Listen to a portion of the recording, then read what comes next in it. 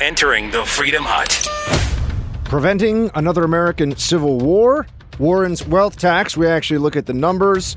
Vindman proves the deep state is real. Are Disney movies racist? Northwestern students need a safe space. And Sean Spicer is out. That and more coming up.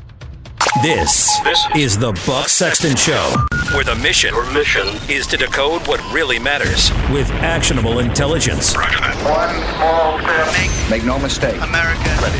Great. You're a great American. Again. The Buck Sexton Show begins Activate. Former CIA analyst. Former member of the NYPD. Buck Sexton. It is Buck Sexton. now.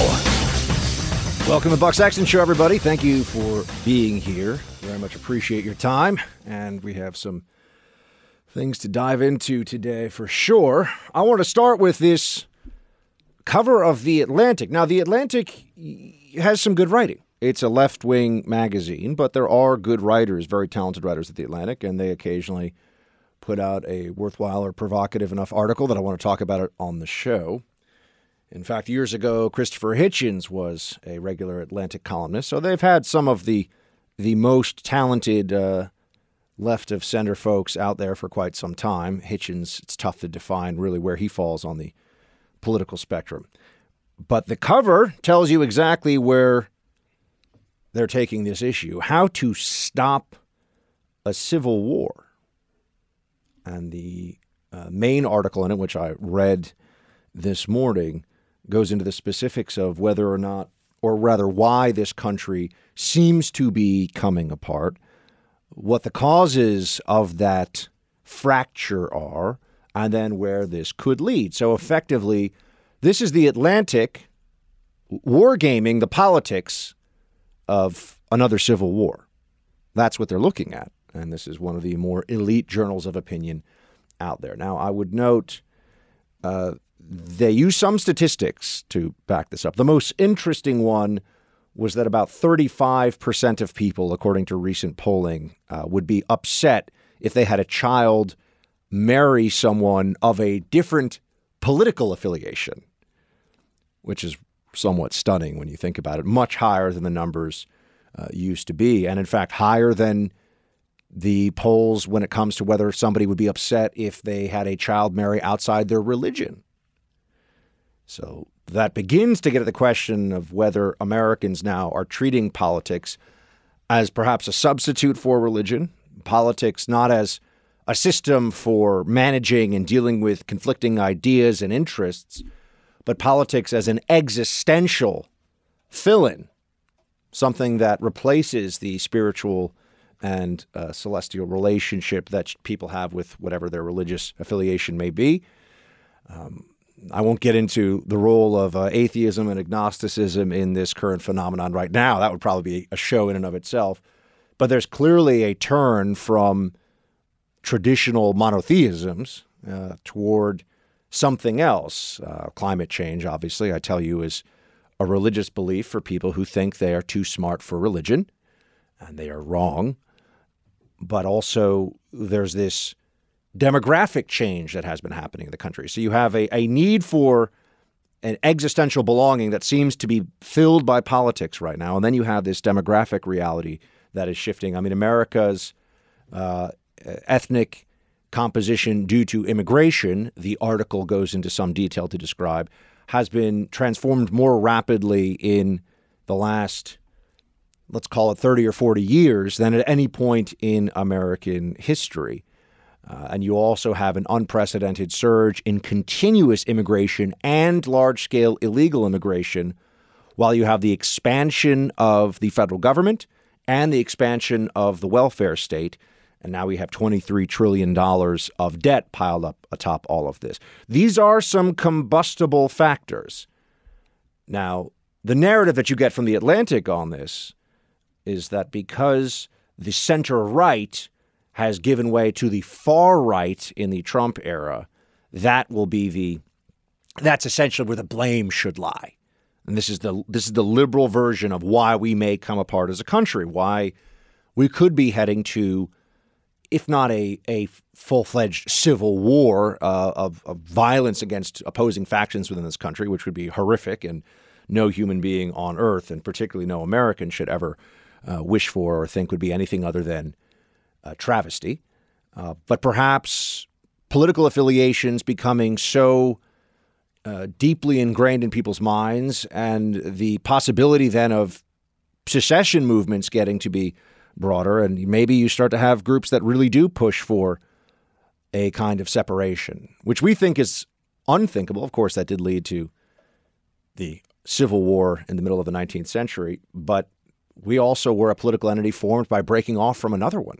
So that is in our founding. So you have the rise, again noted in this Atlantic piece, of pro-secession movements from the federal government in California from the left, people saying, well, California should become its own country, which, by the way, I think that would be fascinating if California no longer could call upon the federal government and all of a sudden was just governing itself. No more Supreme Court to weigh in on anything, just California governing itself. It would, in fact, I think, turn into Venezuela relatively quickly. Well, not right away. Remember, one of the problems we always have to deal with the central planners and their bad ideas is that it can often take a long time to milk the fat cow so much that it no longer has any milk and just shrivels up and dies. It can take a long time for people to realize how bad their governing ideas really are because of so much wealth accumulation. In fact, as somebody who's been doing some research on his own into the French Revolution, that was one of the Jacobins were able to call upon that. They were able to take control of a government that at the time was the wealthiest government, certainly in the Western world. And that covered up some of these stupid ideas that they had that were wealth destroying. They still managed to completely upend their economy, and there was deprivation and poverty and starvation. But it wasn't as bad as it would have been if it were a particularly poor country.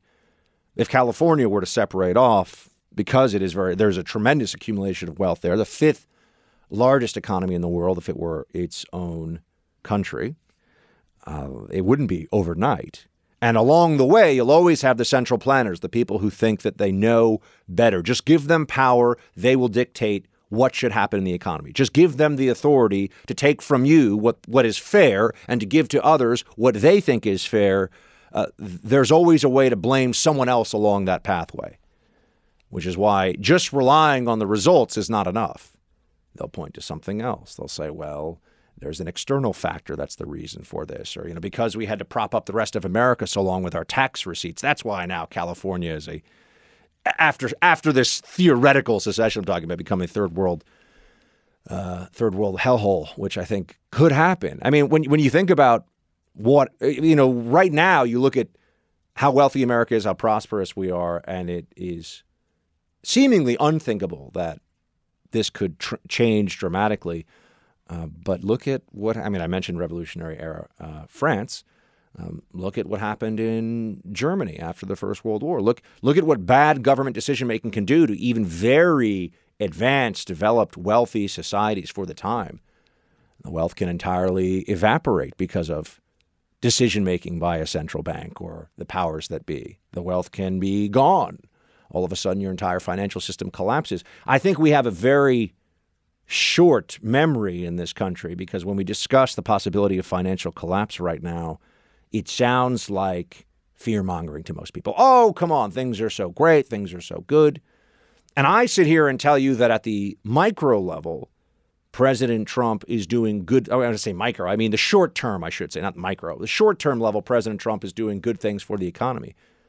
Structurally, though, we are heading to the edge of the waterfall, my friends. I mean, when you look at the $23 trillion in debt, the complete unwillingness of either side of the political spectrum to deal with obligations that cannot be paid. The only reason this can continue as it is because we are the world's reserve currency and we can count on the international financial system, our dominance within the international financial system, to continue funding all of these things that we are doing. And remember, we're still running massive deficits year in and year out. So in 2008, we almost melted down the entire global financial system, right? And that was based here in America. It's not just in living memory. I remember it very clearly. That was not long ago. It was a decade ago. And that's not a fringe theory. That's what we were told by the people at the levers of power. If we don't take dramatic action, including a whole lot of politically and financially motivated bailouts for the very powerful. I mean, there was, this is the real structural inequalities within our financial system right now have to do with a lot of government action often taken on behalf of those who have the power to influence things at the very top and at the bottom. Pay people off for the welfare state so, the politicians can stay in power. And at the very top, make sure that because of the way that we've got very, very low interest rates and people are pushing more and more money into investment vehicles because they're trying to just keep beyond the rate of inflation eating away at their dollars. If you have assets, you keep getting richer. So you have the asset holding class, and then you have the dependent on government class, and then everybody else in between is in bad shape, or rather is in increasingly bad shape over time. Look at how expensive healthcare is, how expensive college and universities are for people. The cost of owning a home in most people say, well, the millennials and the Gen Z folks should just move to other parts of the country. Well, what if they can't get a job there? The concentration of jobs in cities and the lack of affordable housing in part isn't around because of government regulation mandating that there must be affordable housing. So they never learn the lesson. I mean, we should take the road to serfdom and plop it in front of every Democrat, every liberal, every Elizabeth Warren and Bernie Sanders supporter and say, read this, learn this, and then we can have a conversation about what's really happening in this country. But instead, what we have is the Atlantic telling us that the real problem is essentially the rise of ethno-nationalism as the real basis of the Trump movement. Now, there's a lot of ways that you could look at the data from the 2016 election and say, hold on a second. So people that had voted Democrat and now switched and voted Trump, they all of a sudden became ethno-nationalists in Michigan, in Pennsylvania, and Florida, states that Trump won, states that Trump wasn't supposed to be able, well, he wasn't supposed to be able to win much of anything, they thought, but states that we were told were almost certain to go for Hillary, the Democrat, and that had gone for Barack Obama, the first African-American president. Now we're to believe that there was just this surge in ethno-nationalism. I think this is a very comfortable smear from the perspective of the left. I think what they like to say now is the real problem is that conservatives no longer make the case that this is a country rooted in ideology that has nothing to do with your skin color, that has nothing to do with your ethnic background or religious background, that the ideology of America, the vision of the founders, the Constitution is meant for all human beings. And the core of this, the foundation of this idea, is in fact rooted in individual rights and human dignity. They say that we're not making that case anymore, though. They claim that what's going on now is there's this shift to the politics of xenophobia. And this is what the Atlantic, I believe it's Yoni Applebaum is the author's name, that there is this shift away from traditional conservatism to this ethno-nationalism. To that, I just say, look at the issues that Donald Trump has had the greatest resonance on. Look at the areas of policy that the president has managed to build this coalition behind him. One of them is just that the establishment isn't what it pretends to be, which I think is now almost inarguably the case. I mean, people will argue with it, but I think they look foolish.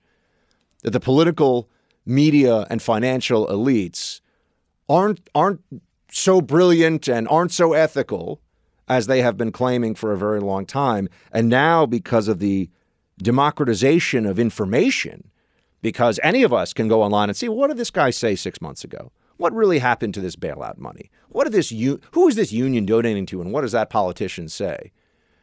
How smart are these people when questioned, meaning politicians in the political class? How smart are they when they're questioned off script? Do they really seem to know what the heck they're talking about?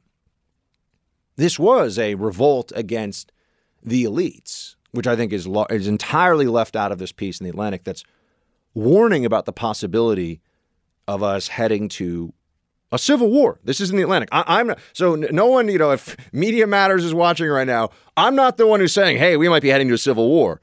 The most elite journal of left-wing opinion, I would argue, in the country is saying we might be heading towards something really, really ugly here.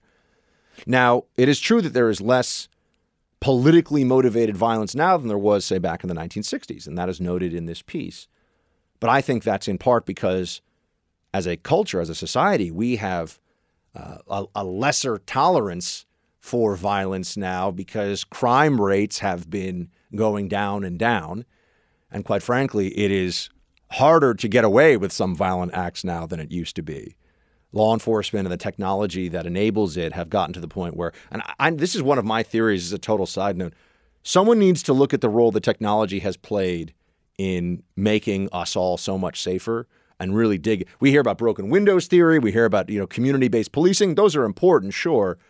But all of us are walking around with tracking devices, logging everybody we're talking to, everywhere we're going, everything we're doing all the time.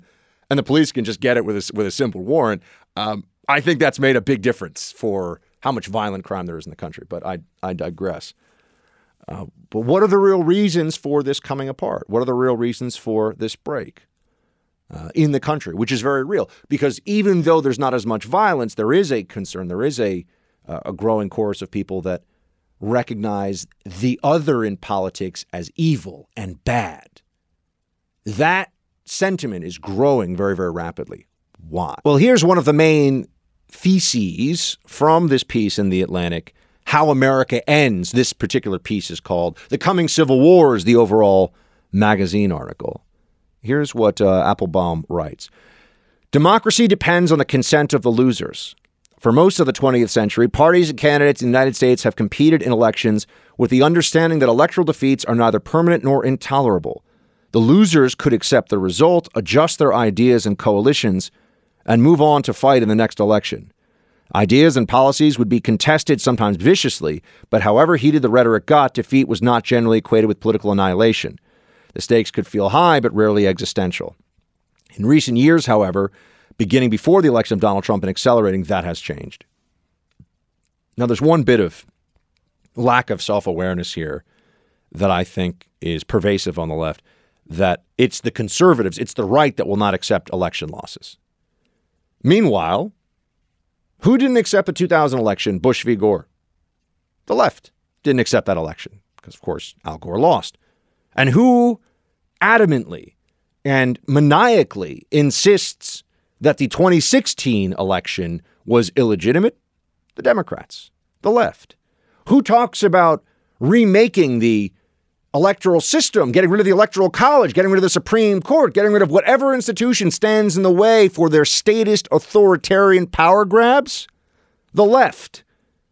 And yet there is no citation of that anywhere in this piece. But what the left sees as a battle and what is being laid out here as a forthcoming battle that is based entirely in demographics, a lot of the rest of us see as a battle over ideology of the ideology of socialism, because that is really where the country is heading. And a lot of the identity politics, which are infused in the left's every policy decision, is now about what does this mean for people of this group? What does it mean for people of that group? Even climate change now. Climate change, which don't even get me started on how absurd the whole thing is. I'll be here for hours. But climate change is now consistently talked about in the terms of what this will do for underprivileged minority communities, communities of color. How does climate change affect those communities? Separate from, is the whole planet going to melt down? Are we all going to die? There's always even an existential issue for the human race, as Democrats pose it, and that is no exaggeration, and you know that. Even that issue, the Democrats will separate out into what does this mean for this or that protected or aggrieved or oppressed class. And this is how they build coalitions of what are largely oppressed or grievance groups for political purposes.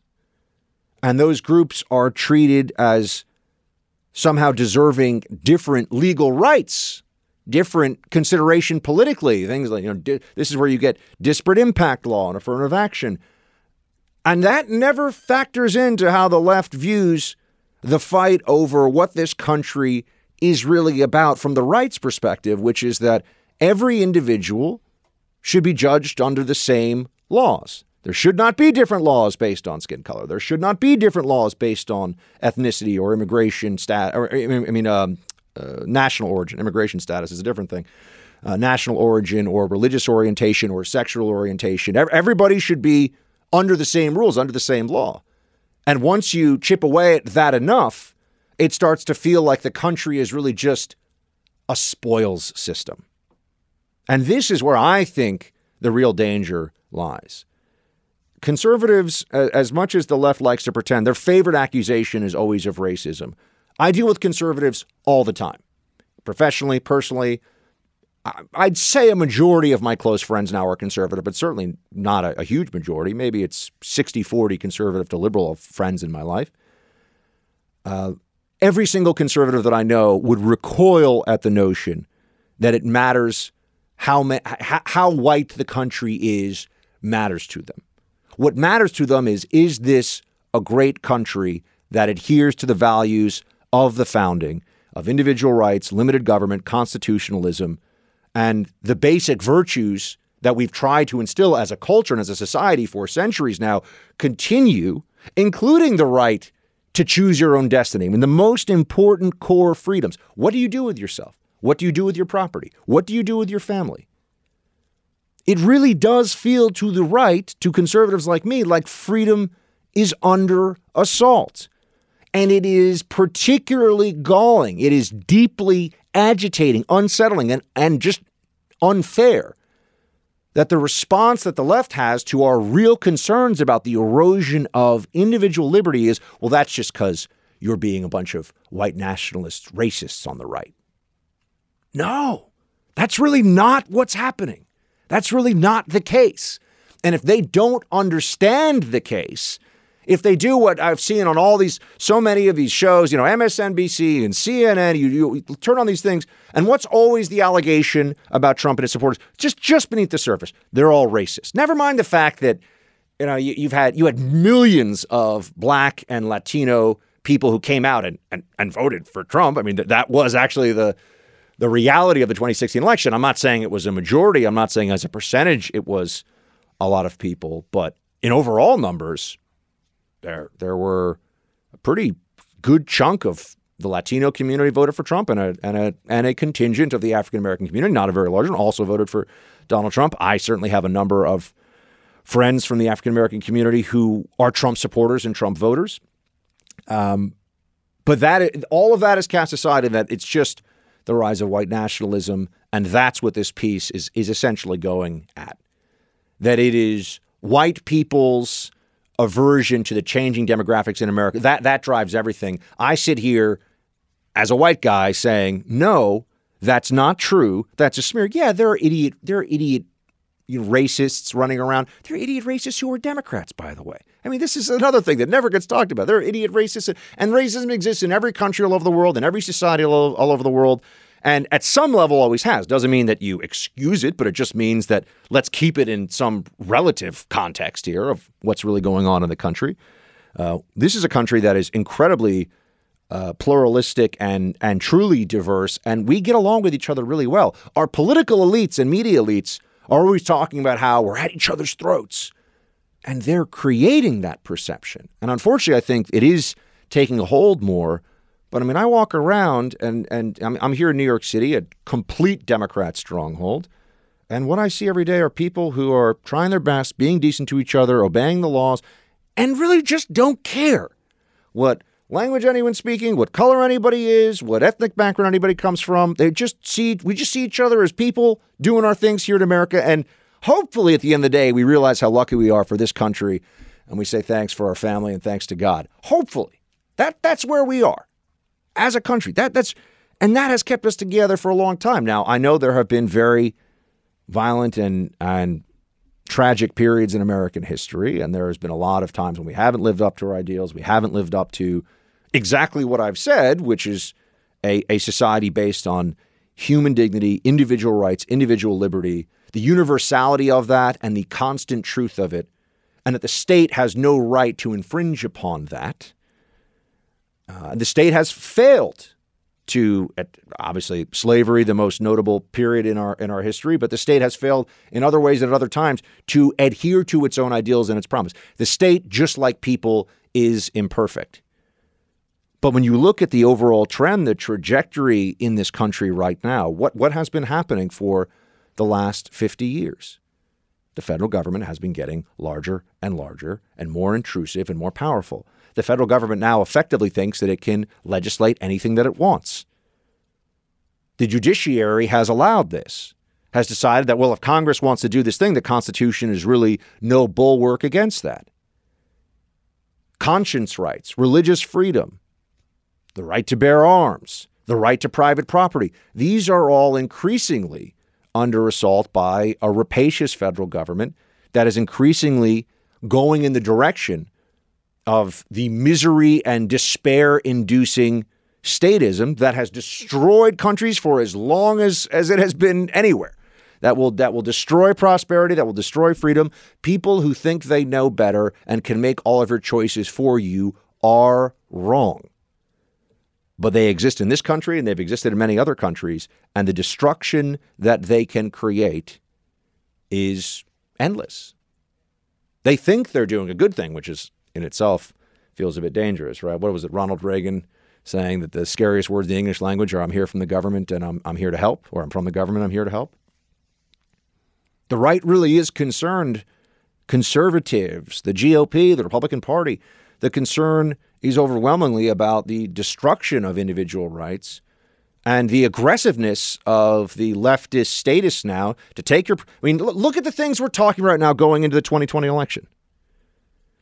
Things that 10 years ago, every liberal you know would have said, that's never going to happen. That's beyond the pale. Look at the issues of national significance.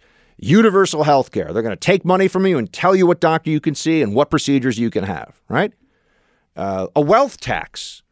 They're going to take overall pieces of of all your assets year in and year out. And then they're also going to tax you when you die, by the way, and try to pass on money to your heirs so they can fund different government programs. Wealth tax would have been a non-starter 10 years ago. Open borders. And not just open borders, but open borders where anyone who shows up in America is going to be getting taxpayer-funded health care. That's now the Democratic Party's primary position on this. I mean, this is what they say in debates in front of the whole country. This isn't some backroom Soros conspiracy I'm talking about. This is legitimate. This is happening right now. Okay. Telling medical providers that they cannot have a conscience exception to abortion. It's not enough to live in a country where some people can choose to have an abortion and some people can choose not to. No, that's not acceptable to the left. They want to make people. They want to force people who went to medical school, whose original oath is do no harm. They want to force them to harm unborn human beings. Sully their hands with that macabre work. This is the country we are living in now. A country where live and let live is no longer the rallying cry of any so-called liberals. Liberals want to tell you what you can do with your business. They want to tell you what you can do with your home. Through climate change, they want to tell you what light bulbs you can have. They want to tell you what car you can drive. In fact, whether you can have a car at all, how much of your money you get to keep. Where do your kids go to school? What do your kids get to learn? You have no say in that, by the way. If they have to sit there during drag queen story hour, so be it. The education board has decided that that's good for opening young minds. And oh, by the way, if the state wants to allow for a prepubescent child to start gender transition therapy against the wishes of a parent, perhaps that will also be allowed. And now we have to ask how many genders there are. They can't even answer. They just know that they're coming up with new genders all the time. And if you don't accept that, you must be some kind of bigot.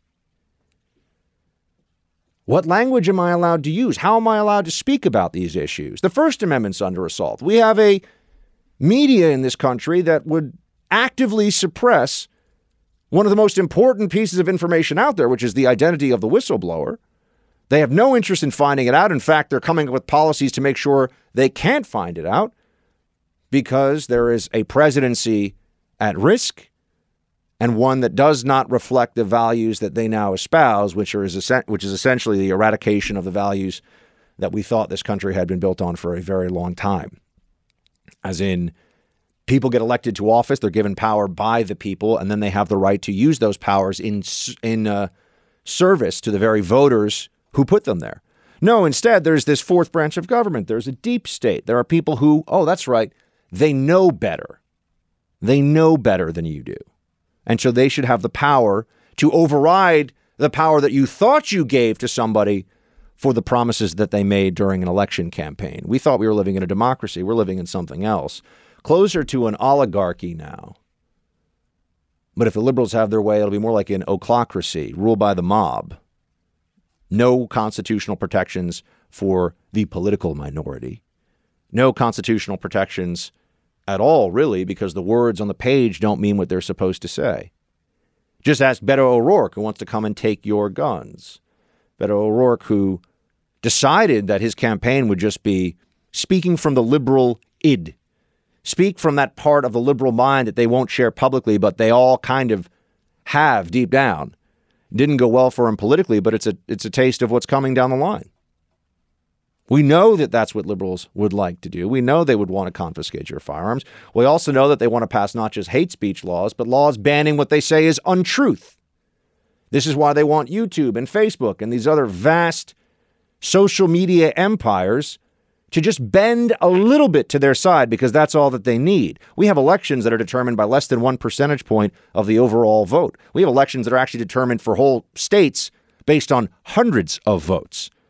How much help do you think they have to get from social media companies before the Democrats all of a sudden rack up enough wins? And oh yes, by the way, their plan does involve creating a one-party state. They do want to get away from the balance of two parties giving alternate views of America and letting the American people choose. They want a permanent Democrat majority. And if that means bringing in people from the rest of the world to achieve that, Democrats are okay with that. They've said so explicitly. Now they pretend that they don't, because they don't want the American people to figure out what's really going on here. Hold on a second. How many naturalized citizens are voting in these elections? How much assimilation is really occurring in the rather short period of time in which we've had tens of millions of people coming into America? And what makes us believe that when we can't even agree, for those of us who work in politics all day long, we can't even agree what the most basic words of the Constitution says, we're going to bring people from all the rest of the world in here in enormous numbers, and then somehow find a way to see the Constitution or feel like we are equally bound by the Constitution, by the rules of the road for this polity, for this political union. No, I mean, these are the currents that I see that are troubling for how much longer this country is going to be able to keep it all together. I see a statist socialist assault on what is supposed to be an experiment in freedom and basic human rights and dignity enshrined in the Constitution. Life, liberty, and the pursuit of happiness. Not life and whatever Elizabeth Warren decides to give me other than that. Not life and Bernie Sanders, the leftovers once a rapacious federal government has gone through all of our stuff. You remember why the founders decided that enough was enough? Sure, they had some brilliant ideas and they wanted to create this experiment, this republic. But also, the King of England was taking a lot of their stuff. People get upset with this because, remember, stuff is bought with money. Money is bought with time. Time is a part of your life. And taking time from your life under the threat of violence, which is what taxation is, by the way, that can unnerve people. That can upset people when it gets to be too much. Do we think that we're getting close to that point? A lot of promises being made to people, very little that seems to be holding us together these days. Do I think we're heading for a civil war? No. Do I think we're heading for something very ugly? Yes, I do. Well, anyway, team, that's my take on this Atlantic piece. And I know it's not a lot of sunshine and rainbows, but we'll see how things go in 2020. It's going to be a rough ride. It will be interesting, though, and I'm very pleased and honored that I'll have all of you with me as we face these issues together. And with that, I suppose we should spend some of our time today because tomorrow's open impeachment day. Woo! Maybe we'll get into some of that. So the deep state is real, by the way. That's one thing that we're going to have to talk a bit more about today. I've known the deep state is real for a long time. I don't think that it's an organization where people walk around with cards or decoder rings, but there are people in the federal government, plenty of them, enough of them, and at very senior levels, which really matters more than the sheer number, I think, overall, but who believe that their judgment, their decision-making is more important than the judgment and decision-making of the President of the United States, and that they should. And we've now seen that apparently Rex Tillerson and John Kelly fall into that category, which might be a bit of a surprise to some people, at least according to Nikki Haley. Tillerson denies this, by the way. So either Haley is lying or Tillerson is lying. Somebody's lying. It's not possible for neither side here to be, or for both sides, rather, to be telling the truth. I don't really know where I come down on that. I don't know enough about Tillerson to, people seem to say that he's a straight shooter. There's also a fair number of people who think that he was kind of a pompous jerk, from what I understand, at the State Department, and not from liberals in the State Department either.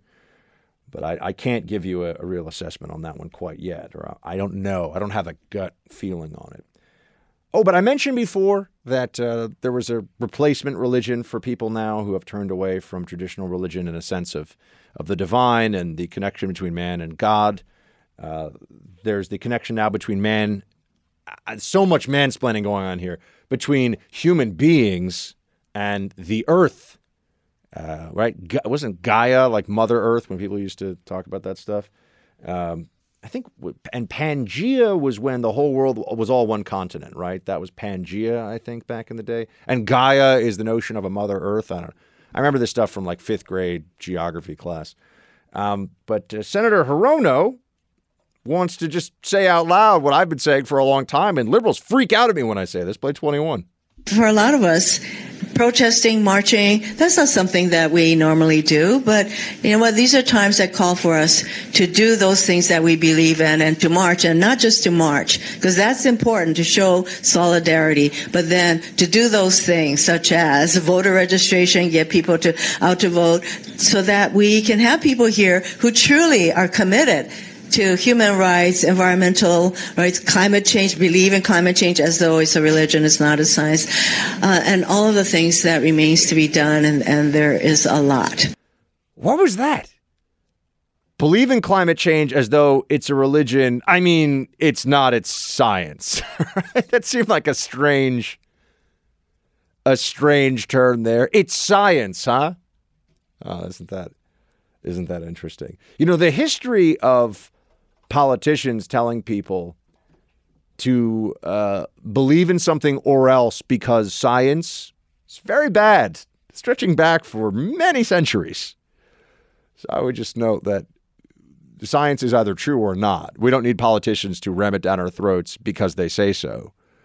But Mazie Hirono, as I've said before, and I don't mean to be unkind, I just mean to be accurate, I think she's the dumbest person in Congress. And that's just my assessment. But climate change is a religious belief. And if you doubt that, sit down with somebody right now. Here's an example that I could give you. There's this movie out right now, Game Changers, which I haven't been able to talk about yet. Game Changers is about, it's on Netflix. You can check it out. It's taking the position, and they start with some scientific exploration that says that the Roman gladiators were plant-based diet people. They were essentially vegans, mostly vegans.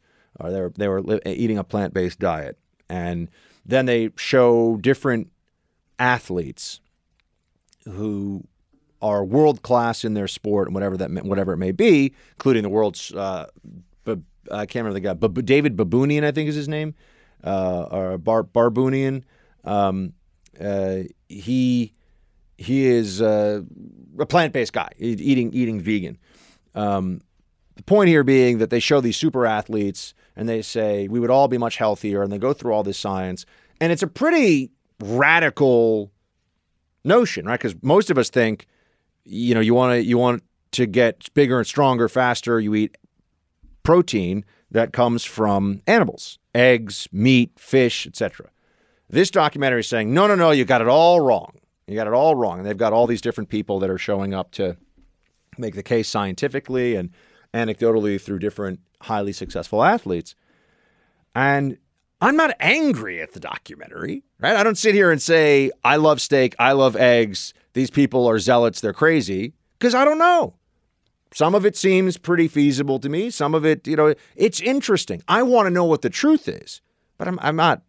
I mean, the fact that they're telling me that I should stop eating my bacon and eggs every day, I don't know if that's ever going to happen, even if it turns out that they are, medically speaking, scientifically correct, but that's a choice, But I don't get angry at them. This is an interesting debate, an interesting discussion. Some of you might be like, Buck, I'd get angry, but I want to know what's real. And I'm open to the possibility that they're right or there's some truth to this, and I want to study it more. And, perhaps some of what they suggest is accurate for certain people, maybe your genetic makeup. Some people do better with a vegan or plant-based diet. The point being that that's a scientific inquiry. Right? That's a back and forth you have over what is true. When you tell somebody that the world's not going to end in 12 years, they act like crazy people if they believe in climate change. How could you say that? There's all the scientific consensus. Then we say, well, are you making dramatic changes to your life because you want to save the planet? Well, the answer is always no. I mean, they never make they rarely make any changes at all. And you say, well, that seems a bit hypocritical, doesn't it? I mean, if you're not going to do anything, if you don't care about humanity, why should you use the force of government to make other people care about humanity? Oh, how dare you? Well, they get upset because it has been internalized as a religious belief, a belief that exists to give people meaning and to make people feel virtuous and feel like they are better than others, actually. And that is where climate change gets most of its adherents. It has nothing to do with anyone understanding the science. And all you have to do is start to point to different scientists who will talk about water vapor and cloud cover. And, there are all these other theories that real scientists pose about what the reality of our heating planet is. And people scream at you and they freak out and they go crazy. They're not trying to convince you, though. Just stop browbeating me, right? Stop just shouting me down. Explain to me why. Explain to me why. They get angry, right? If someone sat down with me and they said, should you or should you not get the flu vaccine, which every year you get, and I hear from very smart people on both sides of that, and I like to sit down and talk to them. Should you get a flu vaccine? And by the way, it can be a life or death issue actually, but generally speaking, there's people that say, you're rolling the dice. Sometimes it works, sometimes it doesn't. Sometimes there are side effects, sometimes there aren't. But that's how, science is often complicated. And decision-making based on science involves judgment. And judgment obviously has some degree of subjectivity to it. But the people that are the climate change devotees, they don't take any of that into account. They are fascistic in the way they want to approach this problem. For those, the fasces comes from ancient Rome. It's a bundle of sticks, bringing everything together to make it stronger. That's the origin of the word fasces. And the actual symbol of the fasces was, I believe, an axe with sticks around it tied with twine, right, to make it a stronger unit. But it's collectivism. The origin of fascism is actually collectivism, and collectivism is very much what you need if you're going to take on the global climate challenge. And people also like to feel like they're a part of a community in that sense. They're part of a team, the climate change team. But that's just more of my why this is religion. And then there was a moment, Tom Steyer is one of the billionaires. There are a few billionaires right now who, it is true, spend a tremendous amount of money to influence political conversation in ways that most people aren't really all that aware of. I'm not saying they're hiding it necessarily, although I think some of that happens. Especially on environmental stuff, by the way. There are all these pass-throughs and grassroots organizations that are actually funded by mega wealthy donors, but they put it into a group that then disperses it to other groups. And so it's hard for people to know what's really a popular movement or what's just being funded by rich people. But Tom Steyer, Bloomberg, and Soros are spending a lot of money to influence a conversation about climate change. And Steyer had this town hall where a student got up and just I gotta share with you the student's question. It's one you should hear. Play clip 5, please. In Iowa, higher education is in crisis.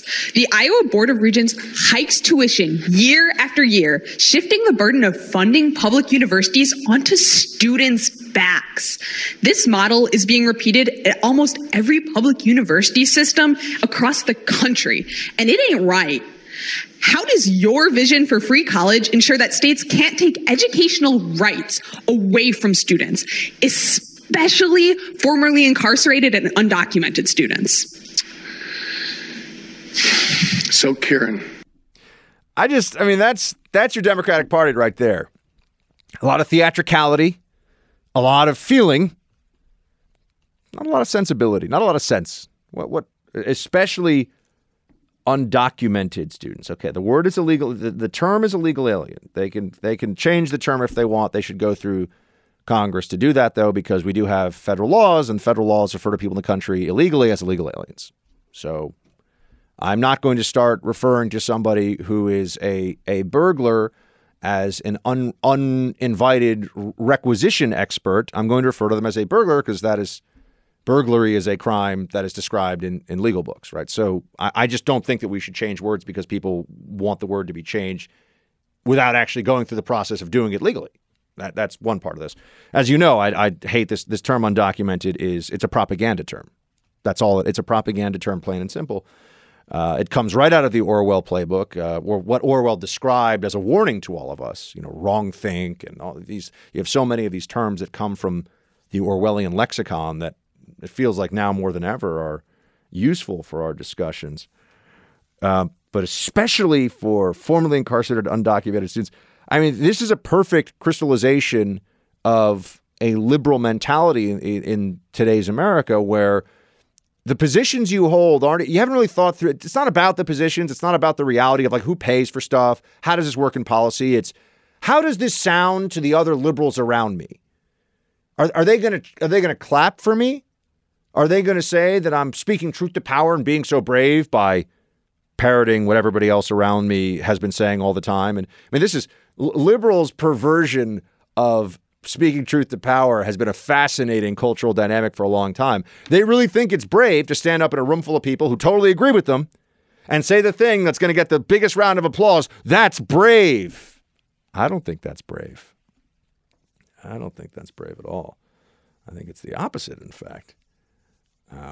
But this is the Democratic Party. And this is the Democratic Party that we are increasingly finding ourselves separated from by not just a policy fracture, but a chasm. It has gotten quite wide.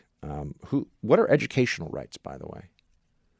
Did I have an educational right to have somebody else pay for me to go to one of the best business schools in the world to get an MBA? Because I was told take out big loans. Thank God I was told that because that's why I work in media instead. Because I said, I don't want to have loans for the next 30 years or 20 years or whatever it would be. I don't want that. Didn't want to do it. Made a choice. Why didn't my educational rights extend to Tom Steyer paying for me? What it cost the school I was going to go to? It cost, let me see, 150 grand, 2 years. That's what it would have cost with living expenses and everything else.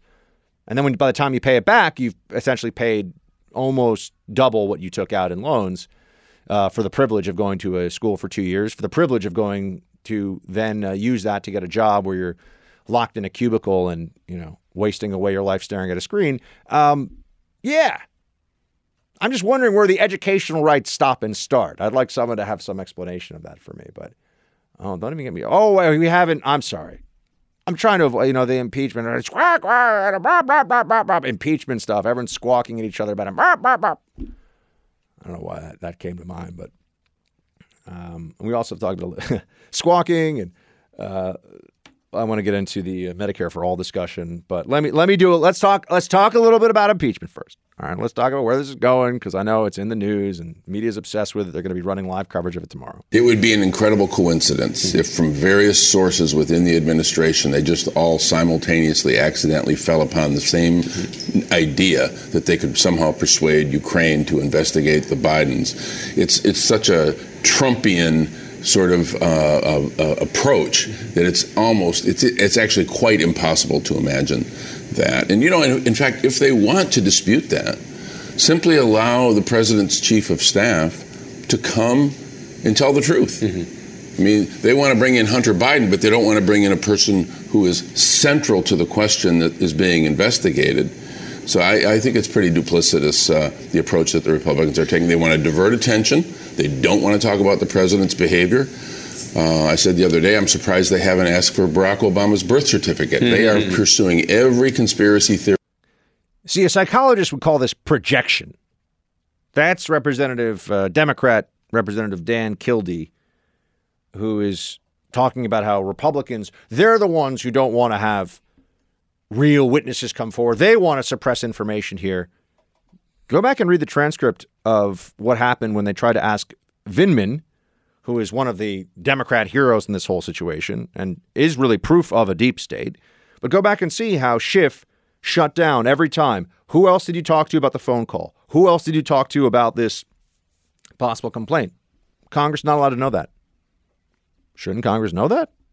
Why is that question unacceptable? Very aggressive lawyer, by the way, in the room with Vindman, pushing back against anyone trying to get answers to these questions. But the claim that there's a diversion of attention here from the president's behavior, we know what the president's behavior is. We know what was done. We know what was said. They keep coming back to this because I think the Democrats' belief is through sheer repetition. They will intellectually, they will psychologically bludgeon us into saying, okay, yeah, this is impeachable, I guess. I mean, you say it's impeachable every day, 1,000 times a day.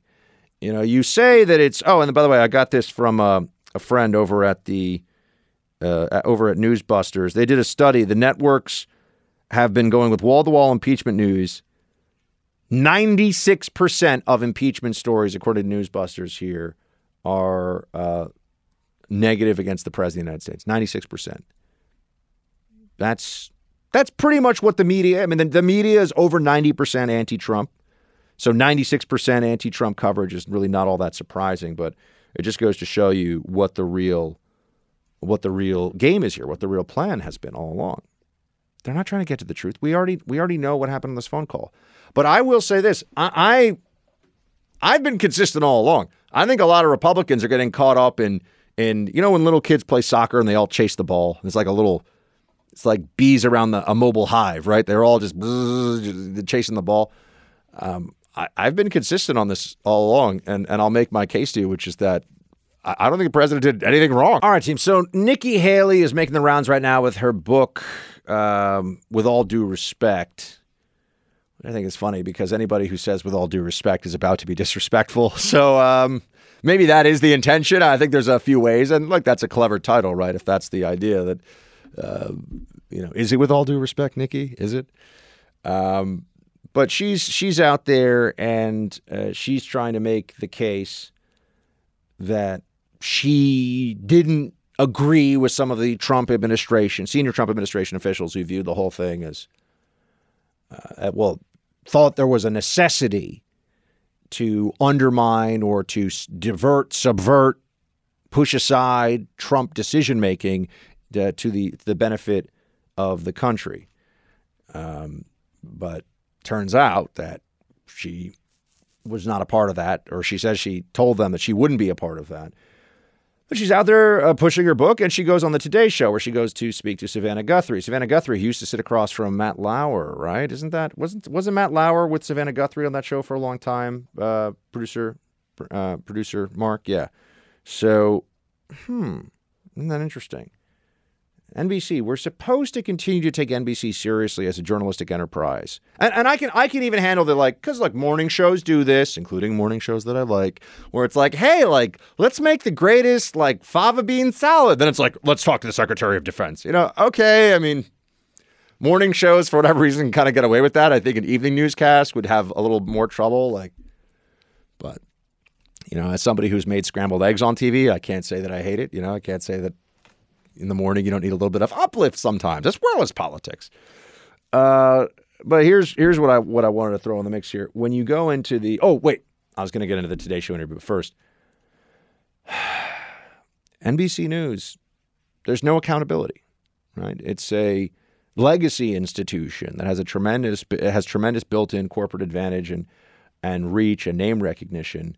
NBC News is a disgrace, has disgraced itself, and won't, by the way, consent to outside investigation of what really happened with Matt Lauer. Let me give you the short version of why that is, because very powerful people knew about what Matt Lauer's deal was, his situation, if you will, behind closed doors at NBC, and they're like, this guy, we like Matt, and that show makes a lot of money. Of course, they'll justify this internally to other people that try to speak out by saying he makes us a lot of money, but just... this is a phenomenon of the boomer generation where if you're just friendly with the people in power who make the decisions about what kind of paycheck you'll get in media, people start to think that you're irreplaceable when they're all replaceable. Dan Rather was replaceable. They're all replaceable. Katie Couric was replaceable. We're always hearing about their audience. No, it's the platform that actually was so powerful. It was the built-in platform and the institutional advantage that these people had, being in the right place at the right time. But now we get to the Today Show with Savannah Guthrie, who was clearly, the way she asked the questions, rather, I could tell. This was set up, rehearsed. These people, they have questions that the producers will help them do beforehand. I never write out questions. I just do interviews. I just talk to people. I'm not a write out the questions person. I always was amazed at CNN when I would sit there when I was paid by CNN, which feels like a long time ago. I'd sit there and the anchors would have questions pop up in their teleprompter. They couldn't come up with their own questions. They had to, yes, I will read whatever the producers write in the prompter. Like, really? But I guess some people just don't have the Buckster skills. I don't know what to tell you. The Buckster... just me and producer Mark making all the magic happen in here. But she went into, Nikki Haley went into the Today Show to talk about her book.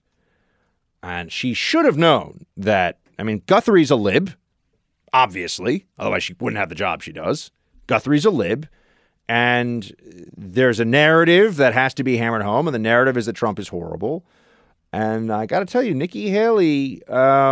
it was rocky today in this interview. It was not good, and I want to explain why. But producer Mark, please give us a little snippet, if you will, of how this exchange went. The president has said this was a perfect call. Do you think this was a perfect call?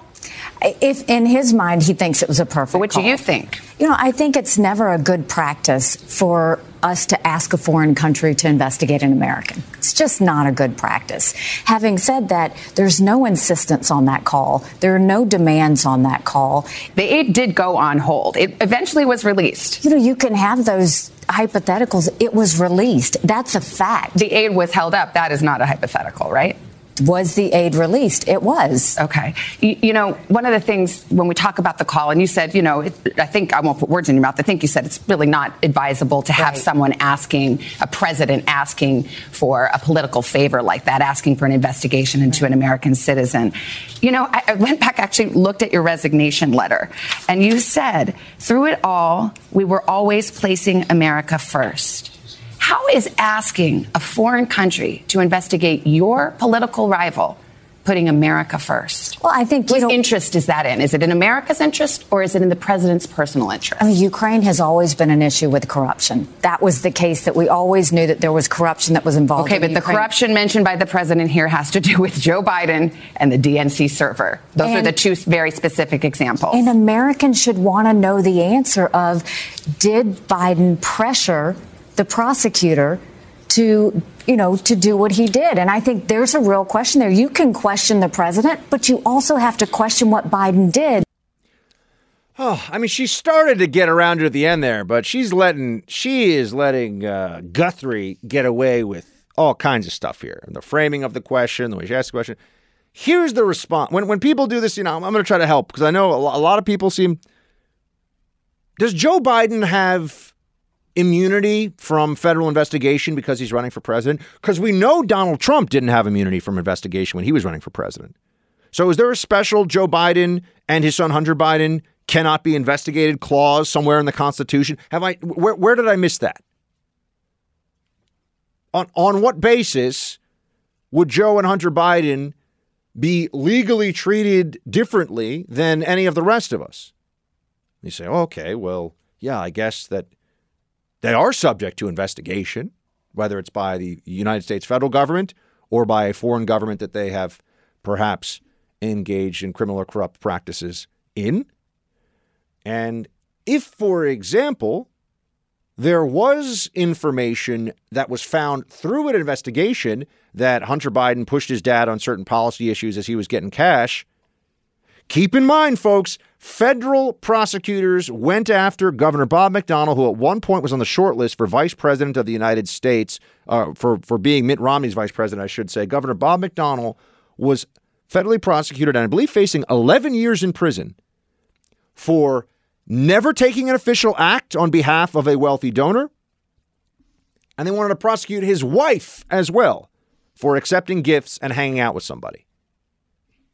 That was the standard that the libs would use against a prominent Republican in a very important state, Virginia, as we know, for electoral and national political purposes.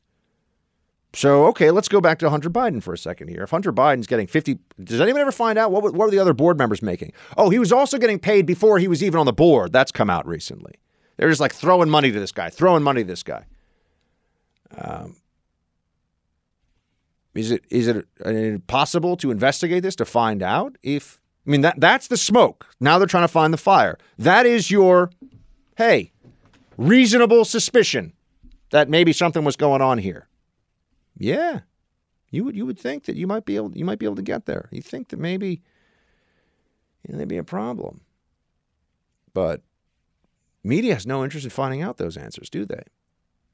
What law does the president violate by asking a foreign counterpart to get to the bottom of something?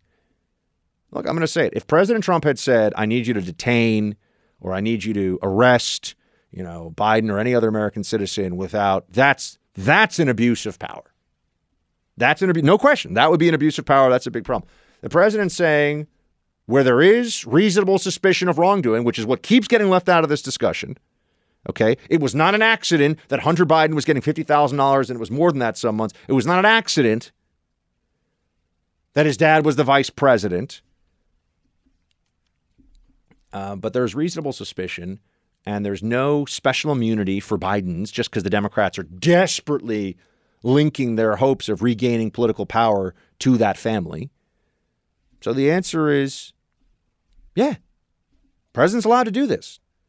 And then what I add on to this as well is there were Democrat operatives using the apparatus of the federal government to investigate a presidential candidate based on lies, not on reasonable suspicion, based on lies.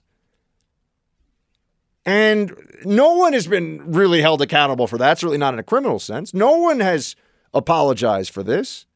And there was definitely not any sense of, we probably shouldn't be investigating our political opponents. What is scarier to you? An investigation of an American politician by a foreign government about corruption, or the FBI using FISA warrants to try to jam you up when you're running for president in this country? Which one seems more significant? Does anyone really think that Ukraine is going to try to lock Joe Biden up or Hunter Biden? I mean, if we're really looking at what's a more egregious abuse of power for partisan ends, the entire Russia collusion investigation as it pertained to Trump was an abuse of power by the Hillary DNC using the dossier and Democrat operatives in our own government to weaponize the federal government against a presidential campaign. And those same people now are trying to destroy Trump's reelection chances by saying that he is not allowed to ask a foreign counterpart in the conduct of foreign policy to get answers about something for which there is reasonable suspicion. People need to stop backing down on this. They play rough. Trump was playing rough too. This is the world we live in. Did he break the law? No.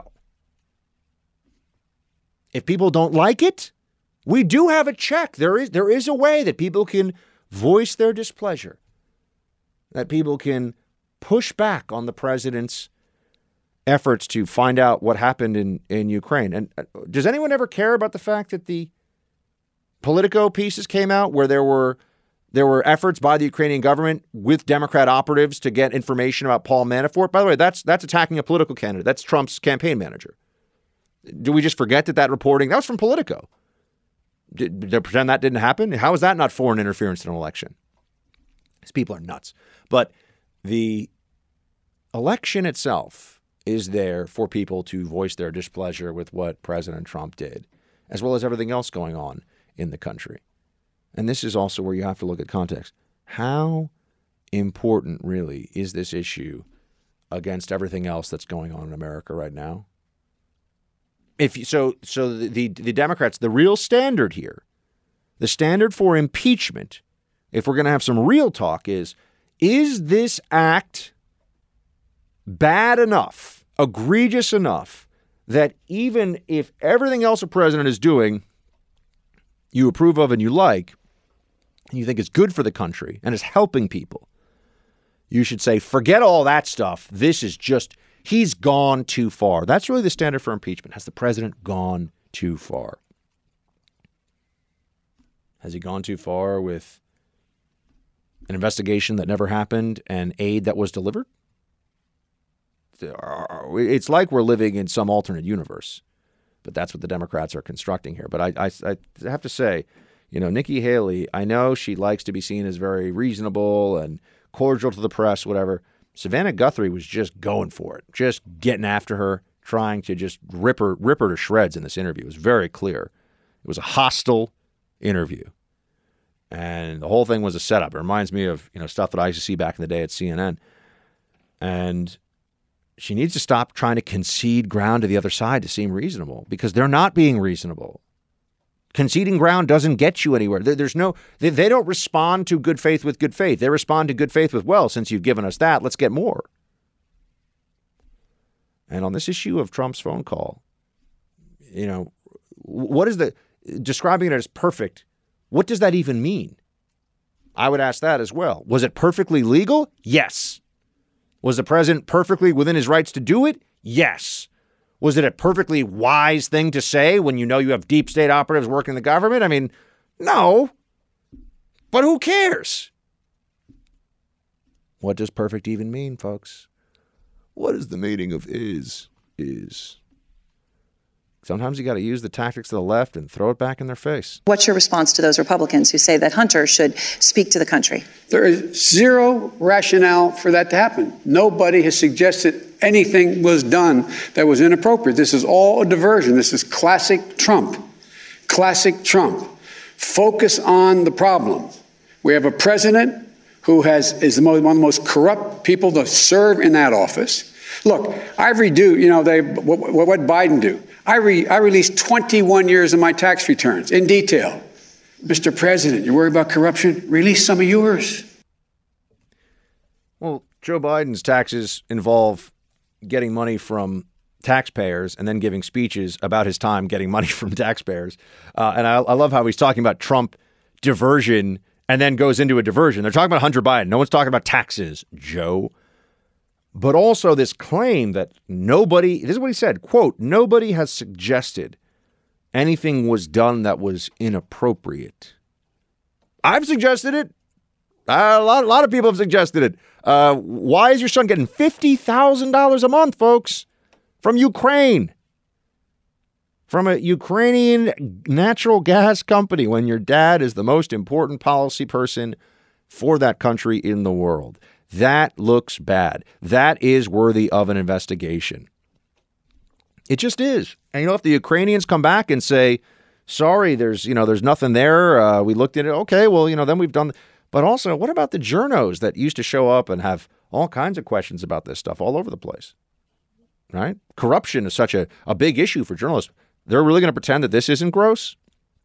Another response that I would have had Nikki Haley say is, ask Savannah Guthrie, is it okay for the vice president's son, when the vice president's running foreign policy in a country, to just be collecting $50,000 checks from companies that could live or die by the vice president's whim? I'm just wondering. Is that okay? You're okay with that? Like I said, got to fight fire with fire. Got to put the left back on the spot, my friends. The Daily Northwestern apologizes to student protesters for the crime of reporting. This is awesome. This is one of my favorite lib snowflake stories in a long time. This one is fantastic. So here's what ended up happening.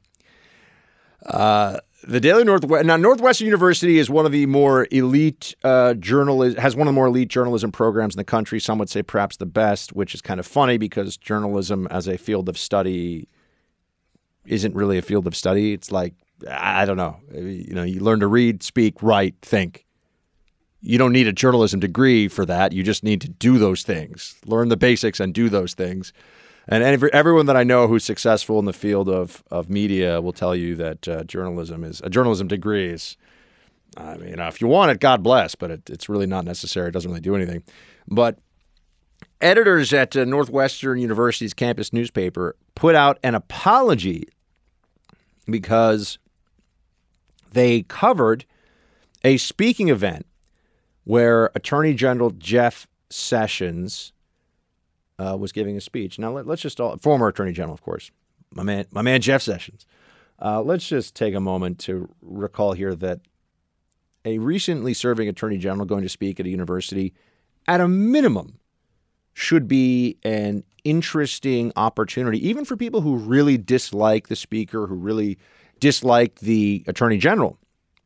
I could tell you that when Al Sharpton was running for, I guess it was right before he was running for I forget when he was running for president, but Al Sharpton came to speak at Amherst when I was a student there. And I went and I listened. And I don't think there was a Q&A, but I went and I listened because I wanted to hear what this guy had to say because he's a very, much to, I think, the Democrats' shame, he's a very powerful figure in the Democratic Party, was particularly then.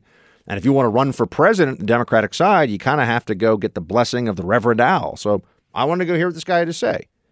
Wasn't particularly worthwhile, but I wasn't protesting outside because I thought I was in college to learn some stuff. But a lot of kids think they're in college to be coddled, to be told that whatever they think and believe, as long as it's what the left thinks and believes, is the only idea, the only way to approach anything. And somebody that would have the gall to challenge that is a big problem. So here's what ended up happening at this Jeff Sessions thing. The editors were sorry, this is from the New York Times, that photographs of some protesters had been shared by reporters on social media. It also said that reporters' efforts to contact students for interviews using Northwestern's directory had been an invasion of privacy. Quote, ultimately, the Daily failed to consider our impact in our reporting surrounding Jeff Sessions. We know we hurt students that night, especially those who identify with marginalized groups. The paper's editor-in-chief signed this. This is amazing. The column got a lot of criticism, obviously, because this is a newspaper on a campus apologizing for taking photos of a public space and a public event that had people in the photos who attend the school because Jeff Sessions speaking is just so hurtful and scary. And now I'm in a photo and he's speaking.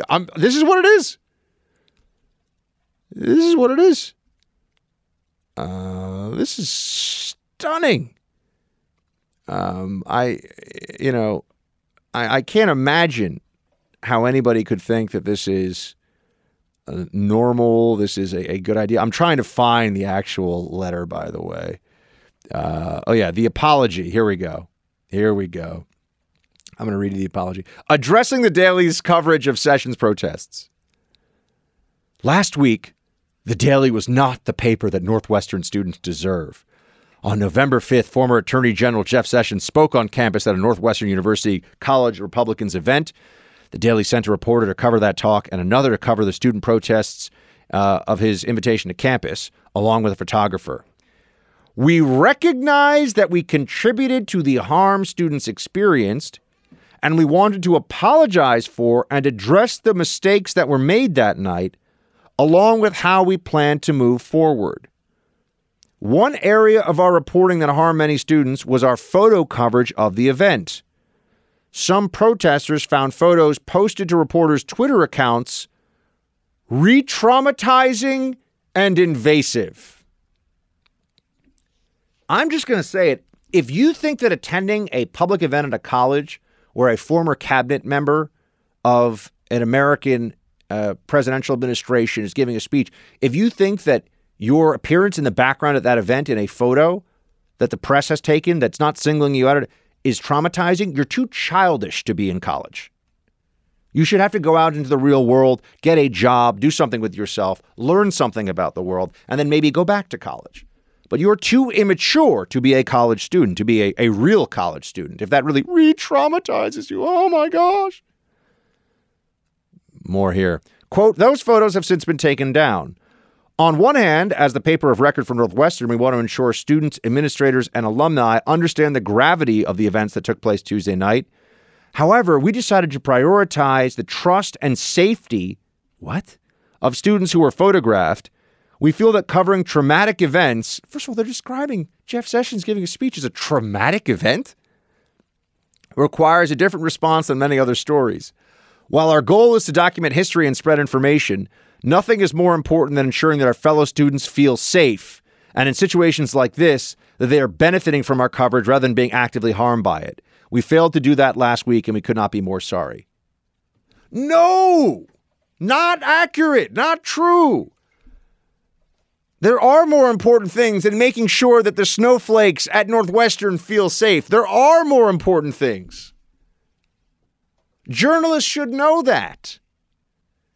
The journalists should be presenting truth, should be presenting information and facts. But this is why journalism doesn't really exist. In fact, here's the problem. What they are describing is the reality of the state of modern journalism, which is that it is there to serve. It is a profession that has been hijacked, completely overtaken by liberal activists, and they think their real role is to pander to other liberals with their reporting. They will make good CNN reporters one day. They will make good MSNBC hosts one day. Pander to the left. That is what journalism is. Oh, we're all re-traumatized by Jeff. And Jeff Sessions is like a super nice old man. Traumatized by him? I mean, I wish I had the time. I've got to do this show every day. It would be so fun to just go to some of these campuses when they're going to give one of these speeches and just walk around. I know people have done this before, but I want to do it. Why does Jeff Sessions traumatize you? Oh, because he's, anti-minority and anti-LGBTQ. And how is he those things exactly? I don't know. I heard it from a bunch of other people, and other people have said it, and so I'm saying it. Interesting. More from this apology. We also wanted to explain our choice to remove the name of a protester initially quoted in our article on the protest. Any information the Daily provides about the protest can be used against the participating students. While some universities grant amnesty to student protesters, Northwestern does not. We did not want to play a role in any disciplinary action that could be taken by the university. Huh? They don't want to name, this is a student paper at a university. They don't want to name a protester who gave his name in case the protester decides to start breaking windows and throwing things at people and then maybe gets in trouble. This is the concession that the journos are willing to make. I mean, I understand that there's a lot, there are people that are saying, you shouldn't mock, and this is a college newspaper. No, these are adults. And this is an esteemed institution. In fact, if somebody in a few years were to say, oh, I graduated from Northwestern's journalism program, we're all supposed to say, ooh, that's amazing, even though who cares? But it is also telling you, it is showing you exactly where the root of the problem is here. People are learning in these programs at these schools that they are to be ideologues as journalists. This isn't something that occurs. This doesn't happen when they get out in the real world and they're exposed to more information about how journos should do their jobs. No, they are taught this, literally taught this in school. This is part of the curriculum. You have to be a defender of the left if you're going to be a journalist. Otherwise, you're an alt-right troll. You're a white nationalist. You're, all these things, all these smears that intellectually lazy leftists just level at people all the time. That's what it is. That's what you become. To them, that's what they'll say. But I thought this story at Northwestern was just hilarious. Re-traumatizing. Being in a photo in the background of a speech by a major political figure who's running for Senate, by the way, in Alabama, is re-traumatizing.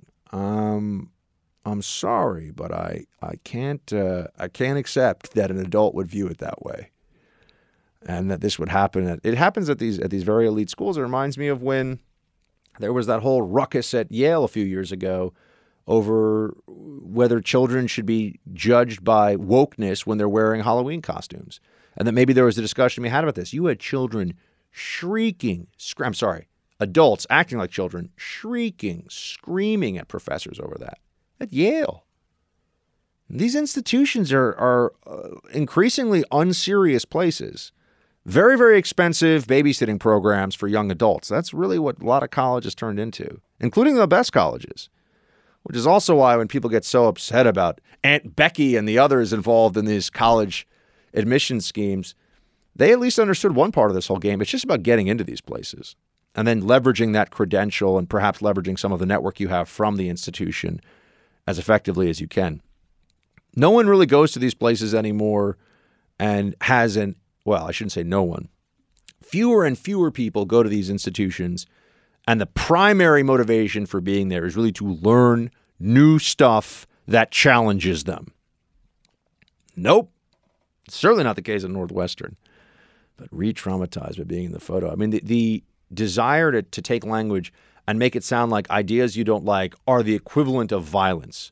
Or, are the equivalent, like you're going to get PTSD from hearing from a politician from the opposing political party, and therefore you have to shut it down because it's a dangerous and harmful thing to students. I mean, wow. This is where we are. But I suppose as long as the media pretends that this stuff is normal, it's not going to change anytime soon. Are Democrats too invested in their politicians? Do they take political support to a place of internalizing and make it as though it's intrinsic to their identity? Is this a thing that we should be worried about? And I've said for a long time, although people would challenge us in the Trump era, to be sure, but that Democrats worship their leaders, Republicans elect them. I do think that there's a bit of a difference. We certainly saw that in the Obama era. I mean, he was elevated to beyond mortal human status. I mean, Obama was a symbol from the beginning for people on the left, for Democrats, and for a lot of people around the world that went far beyond what he actually was either able to accomplish or anything else. I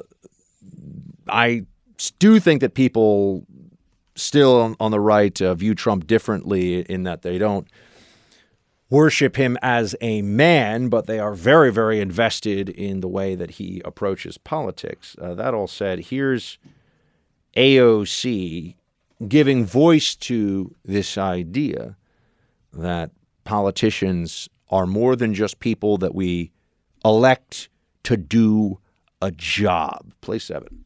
When you elect a politician and then they let you down, it feels like rejection. It feels like heartbreak. It feels like betrayal. And it feels like I never want to love again. That's what that feels like. And so I understand how that feels because I felt that way. But you know what happens when you say, I never want to love again? Your heart gets black and you turn angry and you get very anxious. I have never loved a politician one day in my life. I'm like, have I ever dated a politician? No. I've never loved a politician one day in my life. I think it's a bizarre way to talk about politicians. But I don't think it's even just rhetorical flourish from AOC. I think that a lot of Democrats really do have they have an emotional attachment to these political figures. I mean, that's why to this day I'm upset at myself because I was still in the shock of, oh my gosh, Trump is winning. I was home that night. I was doing some radio stuff and I was doing hits for the Blaze at the time. But I was home, and the Hillary victory party that wasn't a victory was just maybe 15 blocks away from me. I mean, I could have gotten there. I still to this day wish I'd gone because it would have, I think, been a formative moment in my political understanding to see so many adults shattered and crying because Hillary Clinton wasn't going to be president of the United States. You know, not George Washington, not Abraham Lincoln, not Ronald Reagan. No. Hillary Clinton wasn't going to be president, and adults were crying. Oh, they're all in tears. It's horrible. I remember when Mitt Romney lost his second term to Obama. I didn't cry. When Obama won his first term, I didn't cry. I mean, I've never cried over a politician's victory or loss. And I would really question the judgment, and I would question the stability of any emotional stability of anybody who would. But, AOC, the emotional drive so much of left-wing thinking and left-wing ideology that it seems totally normal to say that it's a heartbreak when a politician doesn't do what you wanted that politician to do. I thought we were supposed to, I've come from a different place on this. I grew up being told largely by the adults around me, politicians lie, politicians are not to be trusted and to be held accountable. And, it's a trust but verify situation at best. And that, there's a lot left to be desired about the way most politicians in American life, conduct themselves and whatever. And maybe that's too cynical, but I would just say that that's always been the way I've thought about this. Like, don't put your hopes and dreams in a person. Put your hopes and dreams in the people around you that you love, that you know. Put your hopes and dreams in America overall. But don't think that there's any one person who is going to be the difference maker, the make or break situation for America, because you will be disappointed. You will be disappointed if you do that. I don't think you should be heartbroken because that's just weird. But the elevation, and I also think that Democrats are a little bit bummed out right now because this crop of politicians they currently have that they're putting forward, nobody can really pretend that they're inspirational. I mean, nobody really thinks that there will be tears of joy if Joe Biden were to win, let's say, because Joe Biden's so great. There may be tears of joy from libs, but it's just because Trump won't be president anymore.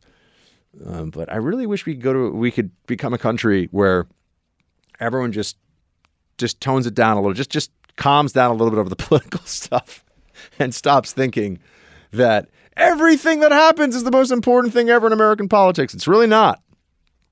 Go watch a good Netflix show. Speaking of a good Netflix show, we have now, well, I guess it's not Netflix's competitor. Disney Plus is out.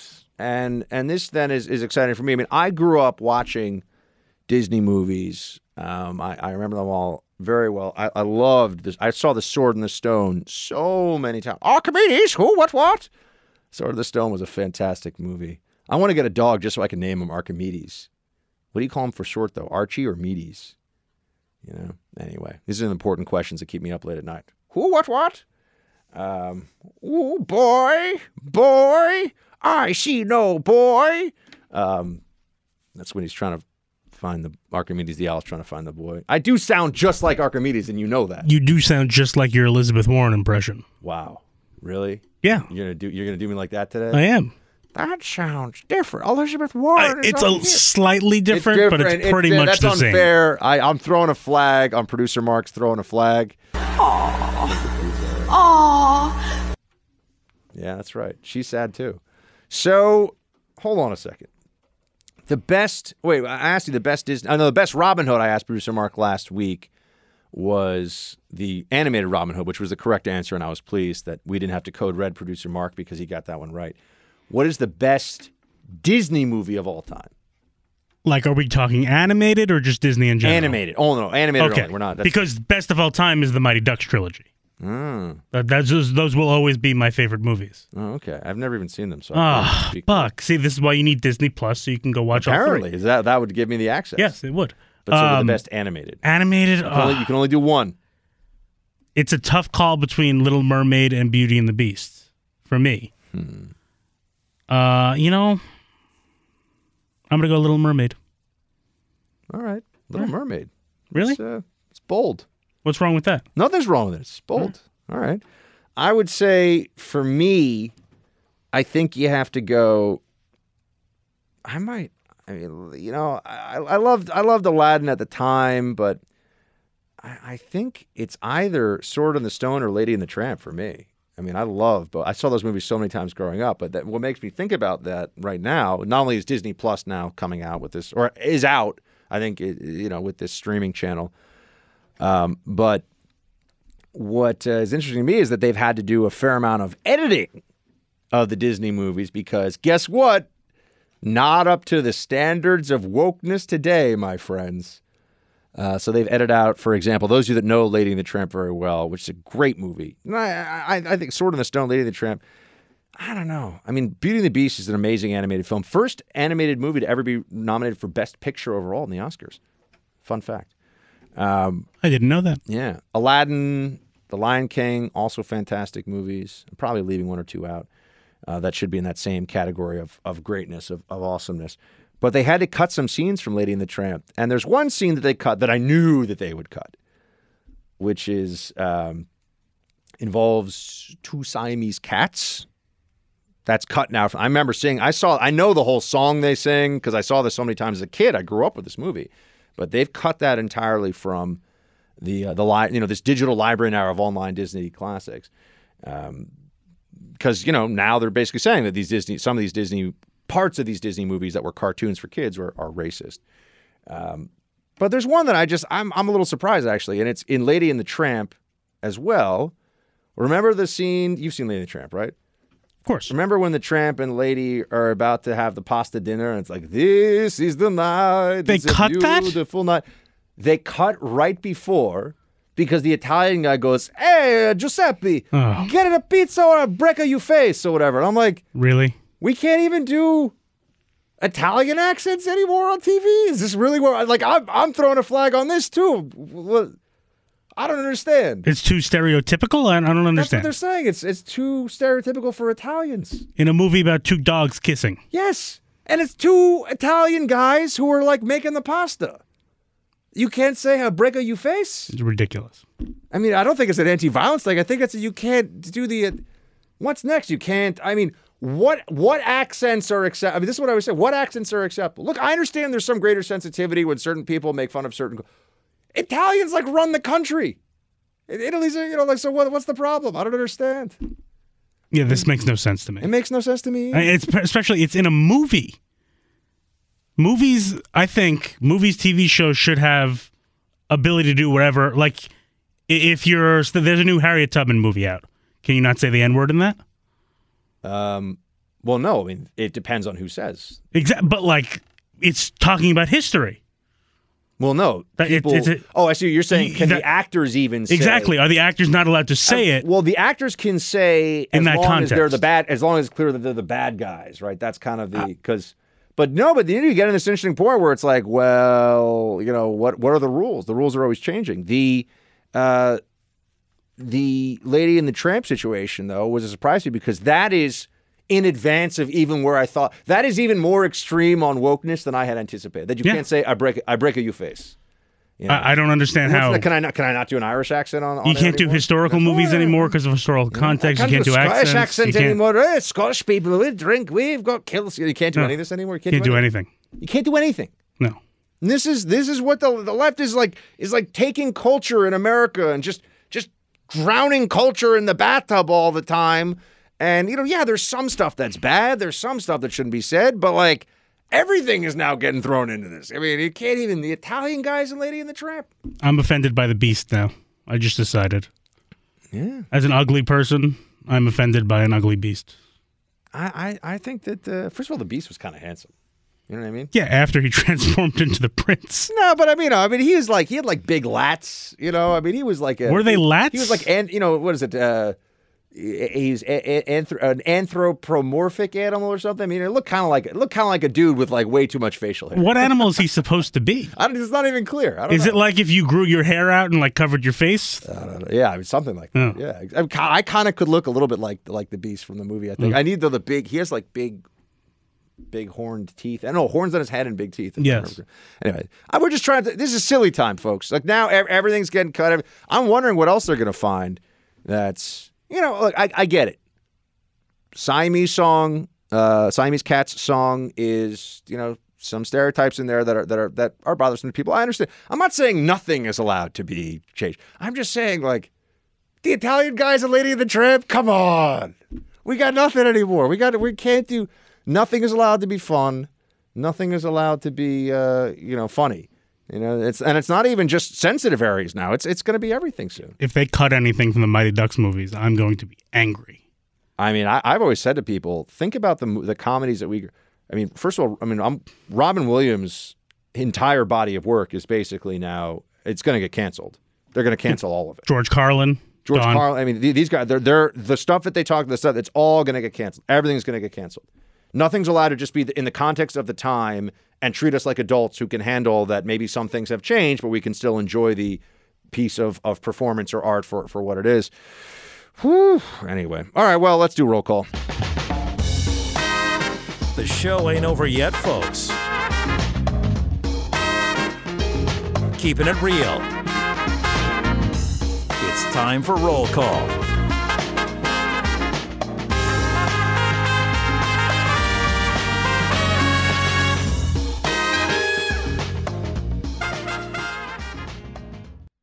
All right, let's get to it. We have, first up, Tiffany. This is facebook.com/Buck Sexton. If you want to send an email, teambuck@iheartmedia.com. Also, please, if you're listening to this on radio or on podcast, check out Pluto TV. Just download the Pluto TV app. Channel 248, The First is the name of the channel. I'm on it. My man Jesse Kelly is on it. And there'll be other folks joining this merry band of free speech advocates as well down the line. So please do check it out. It's fun to watch what's going on here in the Freedom Hut whenever you can. And with that, we will get to... Oh, and also, as I keep saying, because it really does matter, all I want for Christmas and my birthday, which some of you know are very close to each other, all I want for Christmas and my birthday this year is for every person in Team Buck to get one person who is new to join the Team Buck family by listening to the podcast. That's all I want for Christmas. And if you do that, you've given me my Christmas and birthday gift, which is coming up soon. Do you want to be looking around on Amazon? What does Buck have? I don't know. No, forget all that. Get one person. Just one. Everybody. And if you can get 10, well, then you're a Freedom Hut superstar. Tiffany writes in, Buck, I just finished Friday's podcast on my way home from work. I save your podcast for my hour-long drive so I can stay awake and alert after 4 hours of barn management. All right, cool. Anyway, I just had to tell you, I love it. You're a contemporary Renaissance man. You covered everything from the ills of socialism to Sasquatch movies. I laughed so hard at your comment about wanting some Sasquatch backstory. The people in the car next to me must have thought I was nuts. Thanks for keeping us all sane. Shields high. Well, thank you, Tiffany. I'm glad. And yeah, that was, I guess you're listening to a slightly older show, but you wrote in today. So thank you for your thoughts. Let's see here. Well, sorry, I was going to pull it out here. Ethan. Hey, Buck, I'd like your thoughts on the University of Virginia canceling a 21-gun salute for Veterans Day due to students protesting against gun culture. Thanks. Love your show.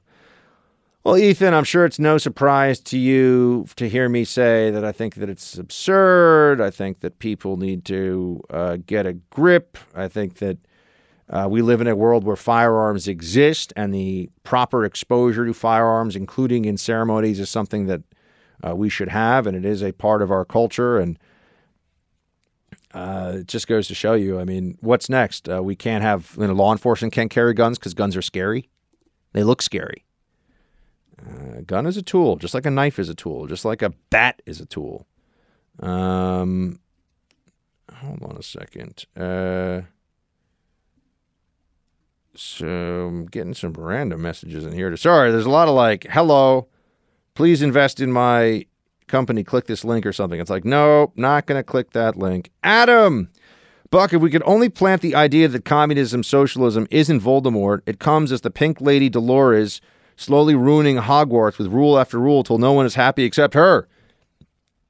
Oh, I didn't read Harry Potter, so did you read Harry Potter? Yes, Dolores Umbridge is the worst human being on the face of the planet. Really? Yeah. How have you never watched Harry Potter or read the books or anything? I don't know. I have like some weird cultural gaps. Yeah. Should I read the books? Oh, yes. I just reread them like as an adult. It's still good? It's still great. I loved it. Yes. Maybe I should just read all these Harry Potter I books. really, really enjoyed it. I think she's the first billionaire author, J.K. I believe Rowling, so, yeah. Which is obviously And the movies are great too, but the books are even better. All right, and we got to vote for me reading Harry Potter. Maybe I have to check this stuff out. We'll see. Sean writes, "Yo, Christian genius billionaire Buck Sexton." Why, thank you, sir.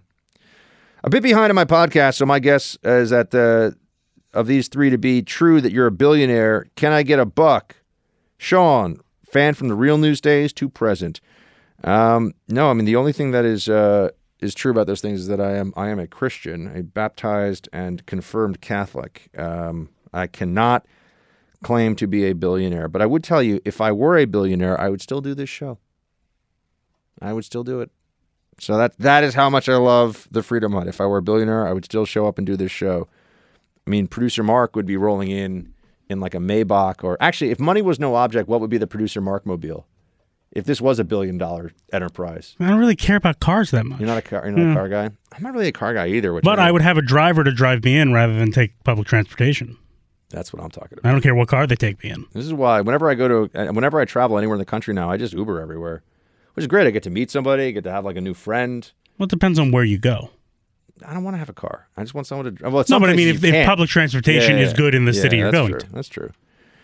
All right, here we go. Taylor writes, Buck, it's add another point for Buck. Avengers are overrated. Boom! Add one on the board for the Buckster. Amazing. Congratulations. That's like 3. We'll do one. He'll do one. Chris, Buck, love the show. I dig your hair and your stance on current issues and politics. That said, to be fully actualized, you need to rock any of the Chihuahua flavors. Huh? Oh, they are a fierce, handsome, and dedicated breed. The only reason canine or military dog handlers don't use them is that they can't handle them. Aside from that obvious fact, how cool would it be for the headline to be that some terrorist guy was cornered and bested by a fierce Chihuahua? Come on, man, wake up and smell the Black Rifle coffee. I don't know about this whole Chihuahua as working dog / attack dog thing. I think we might be a little bit of a stretch. Although I did love when I was in El Paso doing some reporting on the border, I don't know, about a year and change ago. Or no, less than a year ago now. God, I haven't been in New York that long. But the Chihuahua, I was going to say Little League, minor league franchise there. The mascot is like a fierce-looking Chihuahua, and they told me that it's the single best-selling of any minor league franchise gear. The Chihuahua is the best-selling because everyone just likes the Chihuahua logo so much. So there, you got that going for you, Chihuahua lovers. I think my friend Tommy Lahren also has it. She's got a Chihuahua named Coda. So some people out there got Chihuahuas. My older brother has a Pomeranian, which is like a Chihuahua with a fur coat on. It's like a very, very, very smooth Chihuahua. Or no, it's not smooth because it's got a fur coat on. It's a very frou-frou Chihuahua, maybe. Bob writes, Buck, sort of off topic, but just to let you know, shields are high. I had to replace a rabbit that I lost due to illness. Finally found a wonderful one, and his name is Langley, our little Team Buck member. All right, Bob. Well, I hope that your rabbit brings you much joy. Thank you so much for writing in. Appreciate it. Patrick, Buck, as much as I wanted the Miami Vice remake to be a great movie, it wasn't. Likewise, Jack Ryan Season 2 stinks. Great actors, but no doubt, but the script was obviously hijacked by the Starbucks and Prius crowd. Shields high, brother. Sully. Well, Sully, thank you so much for writing in. Yeah, I'm not even going to get through the Jack Ryan Season 2, I think. I watched one episode of it, and I was like, this is garbage. I'll watch a little more just so I can make fun of it here on the show, but Valerie, best Robin Hood adaptation, Mel Brooks, Men in Tights. We're men in tights. We roam around the forest looking for fights. I remember that. It was pretty good. And yeah, I'll take it. That's going to be it for the show today, folks. So you know what I want for Christmas this year, and Santa will tell you I have been nice. I have not been naughty. So tell somebody about the Buck Saxton Show. If you have not already, please check us out on Pluto TV. It's fun for you to have the visual of the Freedom Hut here in New York City, and it's even more fun if we get more and more people to watch, to listen, to be a part of our merry band traveling the forest looking for fights with freedom. Shields high.